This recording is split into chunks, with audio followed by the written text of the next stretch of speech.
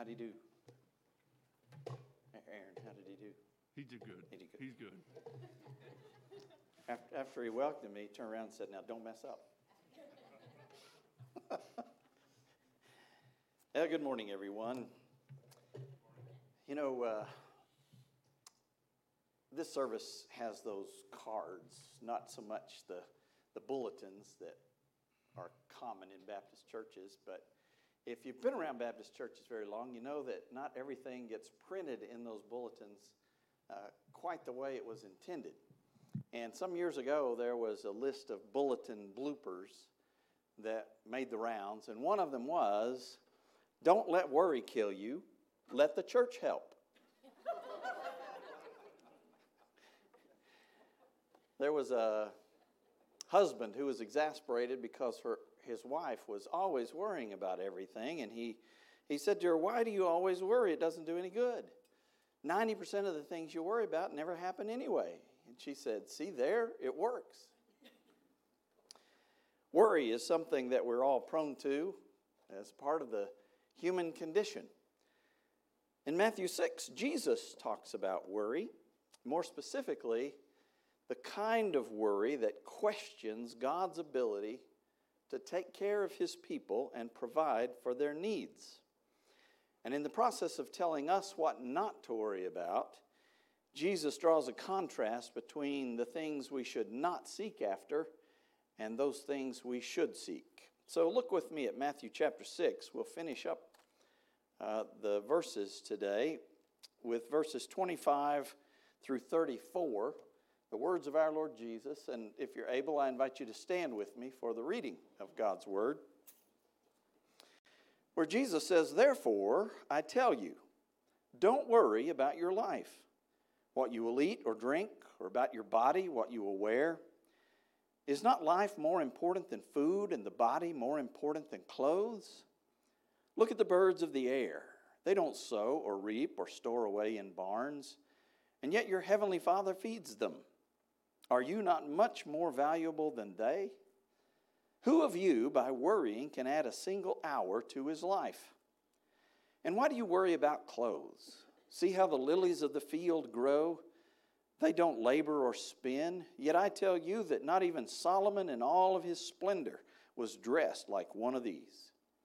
If that's how God clothes the grass of the field, which is here today and tomorrow is thrown into the fire, will he not much more clothe you, O you of little faith? So don't worry, saying, what shall we eat, or what shall we drink, or what shall we wear? For the pagans run after all these things, and your heavenly Father knows that you need them. But seek first his kingdom and his righteousness, and all these things will be given to you as well. Therefore, don't worry about tomorrow, for tomorrow will worry about itself. Each day has enough trouble of its own. Thank you. Please be seated.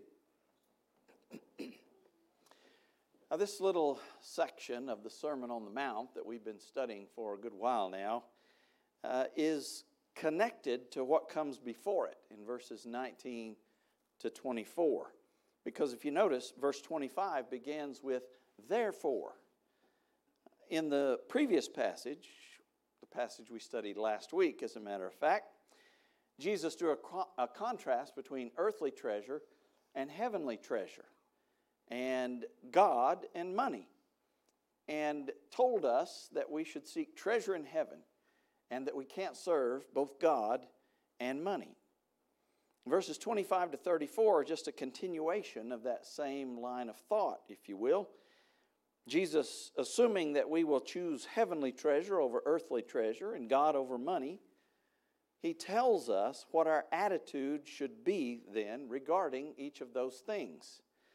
And we learn that we should resist becoming engrossed in our own concerns and instead seek as first priority the concerns of God. 3 times in this passage we've read, Jesus says, don't worry. He says it in verse 25, again in verse 31, and finally in verse 34. And the things about which we are forbidden from worrying are food and drink and clothing, according to verse 31. What Charles Haddon Spurgeon called the world's trinity of cares, the basic necessities of our lives. These are the things that the pagans seek, according to Jesus.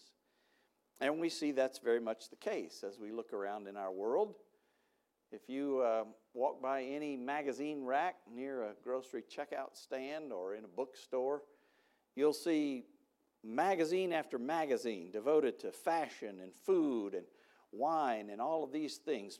Things that have no other purpose than to teach us how to live comfortably and affluently.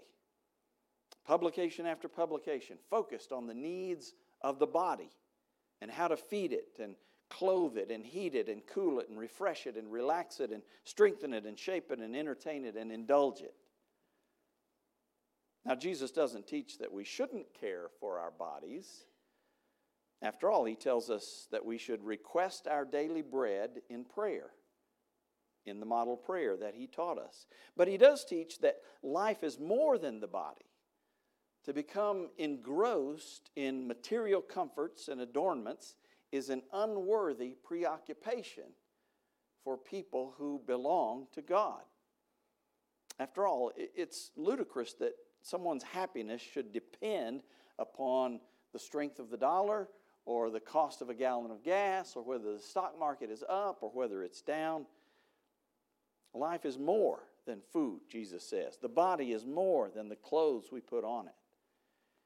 And so consequently, Jesus tells us not to let such secondary things as food and clothing or material goods preoccupy us, draw our attention from what is really important, which he says in verse 33 is the kingdom of God and his righteousness. Those are the things we should concern ourselves about. Now, when Jesus says not to worry, he doesn't mean that we ought to just live on the streets and give no thought about where our next meal is coming from. Because even what Jesus says back up in verses 19 to 24 about storing up treasure in heaven, that's related to preparing for the future, an eternal future, as a matter of fact. The Bible says a wise person makes provision for the future. In Proverbs, it uses the example of the ant that stores up for the winter. Even the birds Jesus talks about here build nests. So Jesus is not forbidding forethought, he's forbidding anxious thought. The word that's translated worry here is the same word that's used to describe Martha when she was distracted by the cares of the kitchen instead of listening to the teaching of Jesus, like her sister Mary in that story recounted in Luke chapter 10. In the parable of the sower, it's a word used to refer to the cares of life that choke out the good seed so that it can't grow and bear fruit. It's the word used by the Apostle Paul in Philippians chapter 4, verses 6 and 7. He says, don't be anxious about anything, but in everything, by prayer and petition with thanksgiving, let your requests be made known to God. And the peace of God that passes all understanding will guard your hearts and your minds in Christ Jesus. By the way, did you know that passage that I just quoted is the most frequently highlighted passage in the Bible by those who read the Bible on Amazon's Kindle e-readers? You know, Amazon tracks what you highlight and what you read on their Kindles. And this passage in Philippians 4 gets highlighted more than anything else in the Scripture, more than John 3:16, more than the 23rd Psalm, more than the Lord's Prayer. Now that just tells us something about how many of us are conscious of worry and anxiety in our lives, doesn't it? And Jesus says that kind of anxious worry is wrong because it's incompatible with both the Christian faith and with common sense. It's incompatible with the Christian faith, for example. Jesus calls those who worry about life's necessities people of little faith in verse 30. He illustrates why we should trust God for things by use of what is called in classical argumentation a fortiori arguments, arguments from the lesser to the greater.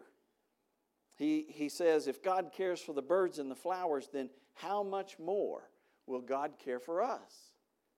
Because we're so much more important and significant in God's economy than the birds and the flowers.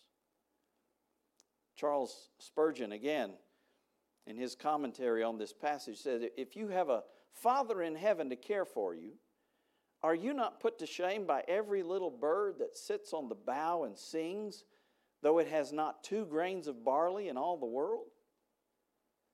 God takes charge of the fowls of the air, and thus they live exempt from care. Why don't we? That's a good question. Why don't we? Have you heard the little poem about the robin and the sparrow? John R.W. Stott recounts the poem in his commentary on the Sermon on the Mount, from which I've gotten a good bit of this material. The poem goes like this. Said the robin to the sparrow, I should really like to know why these anxious human beings rush about and worry so. Said the sparrow to the robin, friend, I think that it must be that they have no heavenly Father, such as cares for you and me. Stott, in fact, points out that Jesus never says that the birds have a heavenly Father, but that you and I do, which makes it all the more odd that we would not trust our Father to provide for us. If the Creator cares for His creatures, we can be sure that our Father will look after His children. That's what Jesus is trying to tell us here. Now, there are a few caveats that we want to take note of when we talk about the Christian faith and Jesus' prohibition of worry, and that is, 1, believers are not exempt from earning their own living. In 2 Thessalonians chapter 3, verse 10, the Bible says, if anyone will not work, neither let him eat. Now, God provides what the birds gather. He provides the sun and the soil for the flowers. But the birds still have to gather, don't they? And the flowers still have to engage in the process of photosynthesis if they're going to avail themselves of what God provides. So God doesn't intend that we sit around saying, God will provide, waiting. I think it was Martin Luther who said, you shouldn't just sit around waiting for a fried chicken to fly into your mouth. God expects that we earn our own living. Believers are not exempt from that, nor, though, are we exempt from responsibility for others. Christians do sometimes have need, and other Christians have a responsibility to help, to bear one another's burdens, as the Bible says. That anyone would have need, whether Christian or not, though, is not God's fault. God has abundantly provided sufficient resources for every person that inhabits this planet. The problem isn't inadequate divine provision, but rather inequitable human distribution. They're talking about a coming food crisis because the Russians have sinfully prevented the Ukrainians from shipping out the abundant grain harvest that they have over there that feeds so much of the world. It's not that God hasn't provided enough. It's the sin in the heart of human beings that causes some to be in want and others to have abundance. Jesus tells us that we have to feed the hungry and clothe the naked, or else we'll be judged if we fail to do it. So we have a responsibility for others as well. But finally, believers are not exempt from experiencing trouble either. Freedom from worry and freedom from trouble are two different things. They're not one and the same. Verse 34, in fact, suggests that we will have trouble.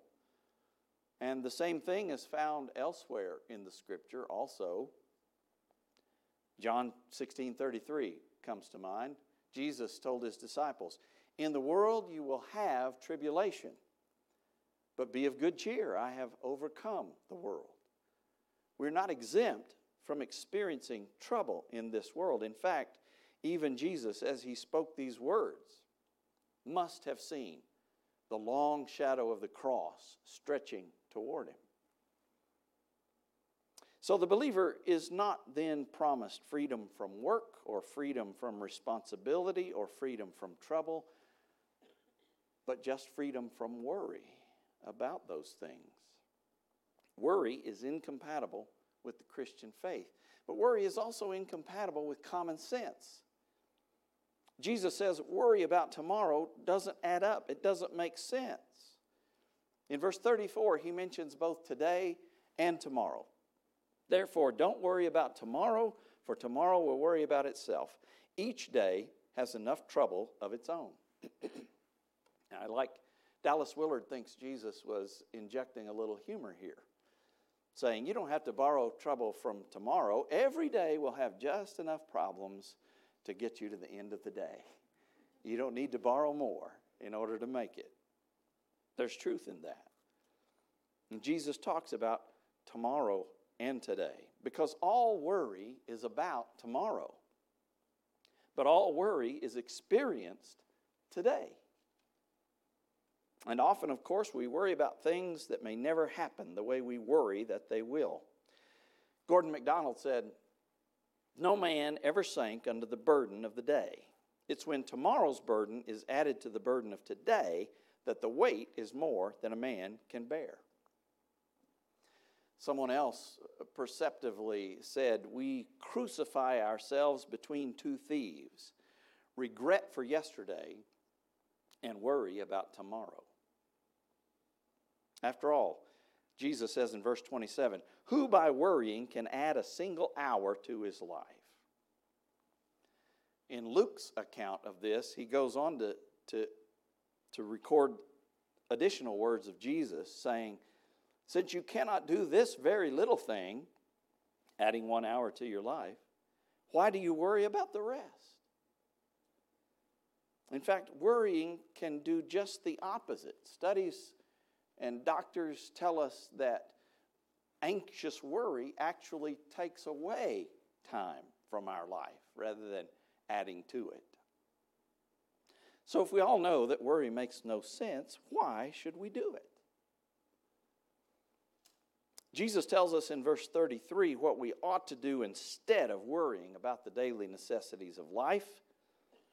In verse 33, Jesus says, "Seek ye first the kingdom of God and his righteousness, and then all of these other things will be added to you as well." I've spoken about that in the past. I may speak about it again next week. We'll see how it goes. Those are the things that we should focus on. And when it comes to worrying and anxiety, Jesus says, don't worry about what you're going to eat, what you're going to drink, what you're going to wear. And the Apostle Paul goes even farther in that passage in Philippians 4.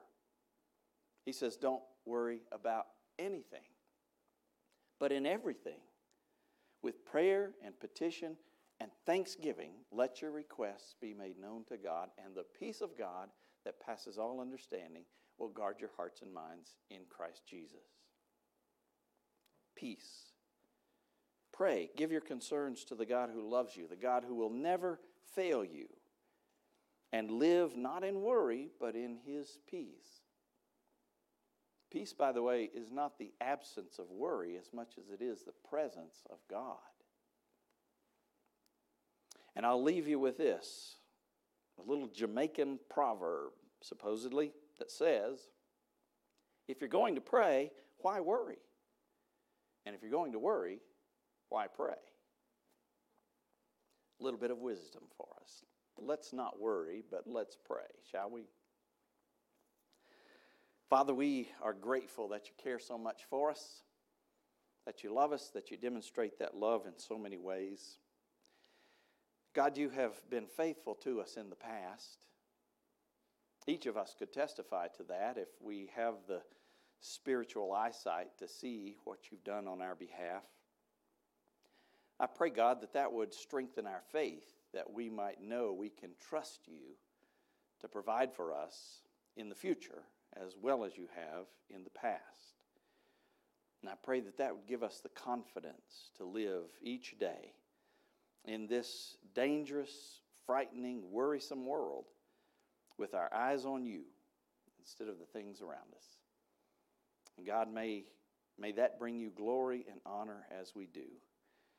We ask it in Jesus' name. Amen. Remain in your seat.